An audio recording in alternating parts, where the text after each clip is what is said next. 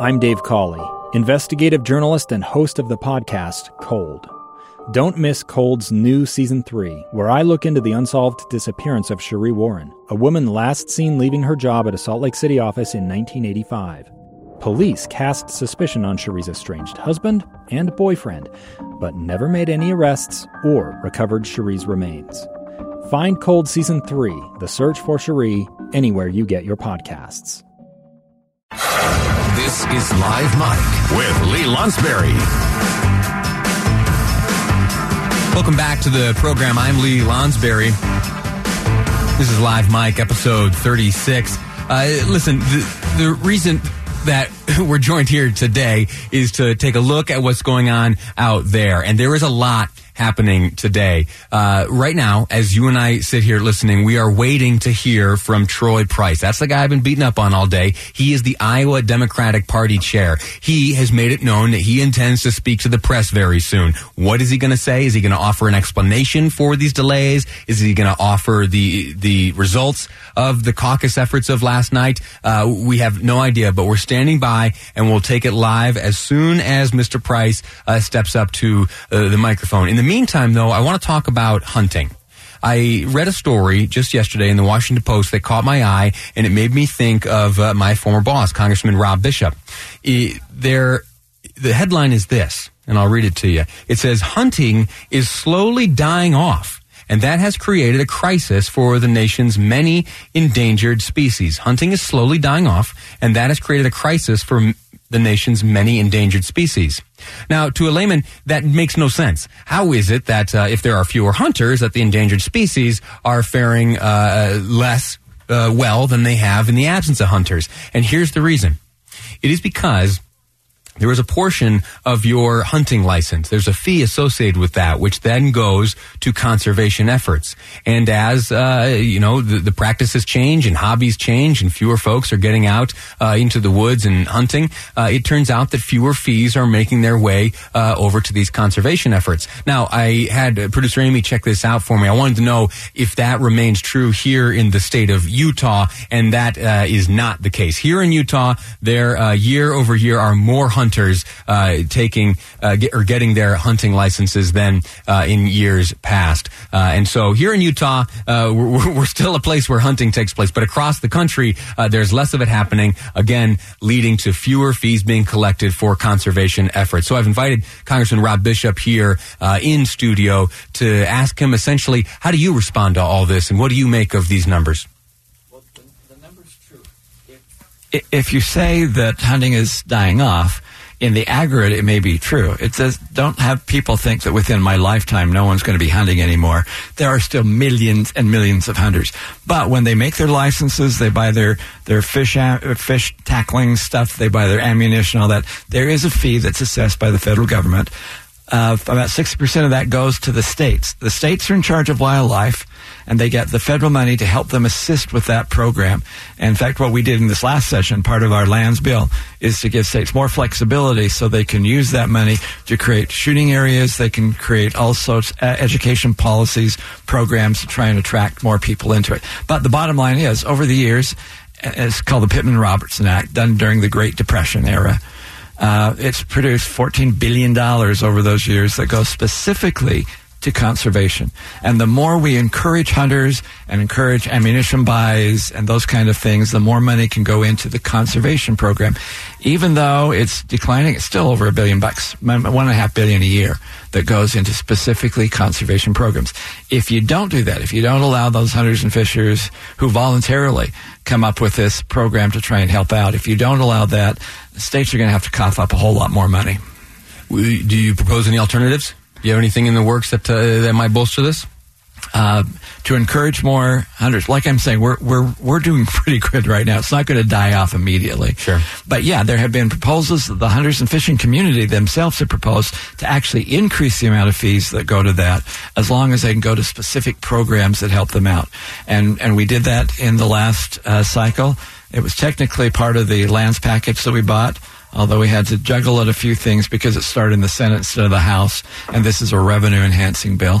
So, yeah, there are some bills that we will still be dealing with. Every year there's a sportsman's package to try to encourage people to get involved with this, but also allow them to do that. Sure. We're speaking in studio to 1st District Congressman Rob Bishop.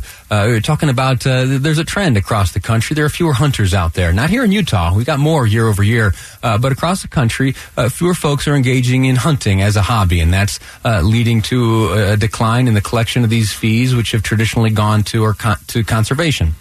But let's shift gears now, pretty dramatically. You have come directly here to the station from Capitol Hill. What were you doing up there? Every year, the members of the delegation go there and talk to the legislature, whether they want us to or not, usually the latter. But at least this time, it's not done on the floor with a formal speech. We went to their conferences, all 4 of them, and we're able to sit down and have a good conversation with questions and answers. You present what you're up to in Washington. They ask questions of what you're up to. You bolster relationships. What type of information did you share with them today? Oh, I lied through most of it there. Oh, great. No, the concept is the way we do things in the state of Utah, the way the legislature does things in the state of Utah, the process and procedure, which I always yell about, is so superior to what we do in Washington. You have to love it. I'm so sorry to do this, but the chair, Troy Price of the Iowa Democratic Party, is walking to the microphone right now. I'm so sorry, Congressman. We're going to cut away. We're going to go to Iowa now. Here is Troy Price, Iowa Democratic Party chair, speaking now. As chair of the party, I apologize deeply for this. Last night, we were faced with multiple reporting challenges and decided, out of an abundance of caution, to protect the integrity of the Iowa caucuses and their results by taking the necessary steps to review and confirm the data. A thorough, transparent, and independent examination of what occurred yesterday will follow. But let me be clear. My number one priority has been on ensuring the accuracy and integrity of the results. And we have been working all night to be in the best position to report results. And here, in just a couple of minutes, we will be reporting 62% of precincts from all 99 counties. The bottom line is that we hit a stumbling block on the back end of the reporting of the data. But the one thing I want you to know, we know this data is accurate. And we also have a paper trail and documentation that have been able to use to provide information to help verify the results. This is personal to me. I'm a lifelong Iowan. I have caucused for 20 years. And I know how important it is to our party, to our state, and to everyone, from our neighbors to new voters, to be able to come together all across this state. We want Iowans to be confident in the results and in the process, and we are going to take the time that we need to make sure that we do just that. So I know folks are going to want to be seeing the results as they come in, but I'm happy to take a couple of quick questions before that happens. How can anyone trust you now? We have been working day and night to make sure that these results are accurate. The one thing I will say is that the underlying data, the raw data, is secure. It was always secure. This was a coding error in one of the pieces on the back end, but the raw data, the data that has come in, is secure, and I can assure Iowans of that. Do you worry this could cost you your first in the nation status? Do you worry it could cost you your first in the nation status or endanger the caucuses as a nation?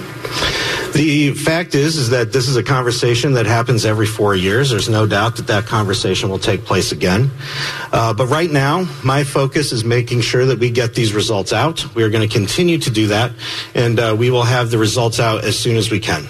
Jeff. When do you believe you'll get to 100%? And how can you assure Americans that these are verifiably accurate results? Well, we're going to take the time we need to get these results done. Now that we have the first batch that's going to be coming out here in a couple of minutes, we're going to continue to go through our processes, verifying everything. But the thing to remember here, folks, is that we have a paper trail. We have always said all along that throughout this process, that we have backups to this system, that we have redundancies built in. And one of the ways that we do that is through the paper trail. Now, the fact is that as we started doing this last night, it took longer than we expected. And so, but my paramount concern is making sure that these results are accurate and reflect what happened last night in caucuses across the state. We're going to do just that, and we're going to take the time we need to do that.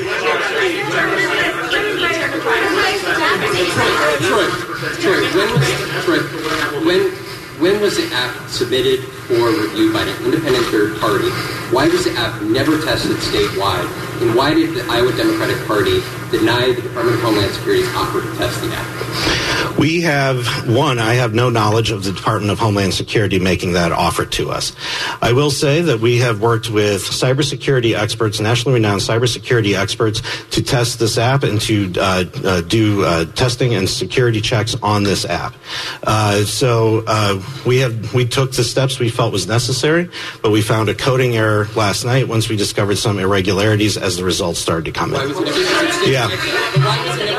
was it never tested? Testing when you had the internal testing or the third-party testing? What's that? Were there any coding discrepancies during the third-party testing? No, there weren't, and that's why what happened last night is simply unacceptable.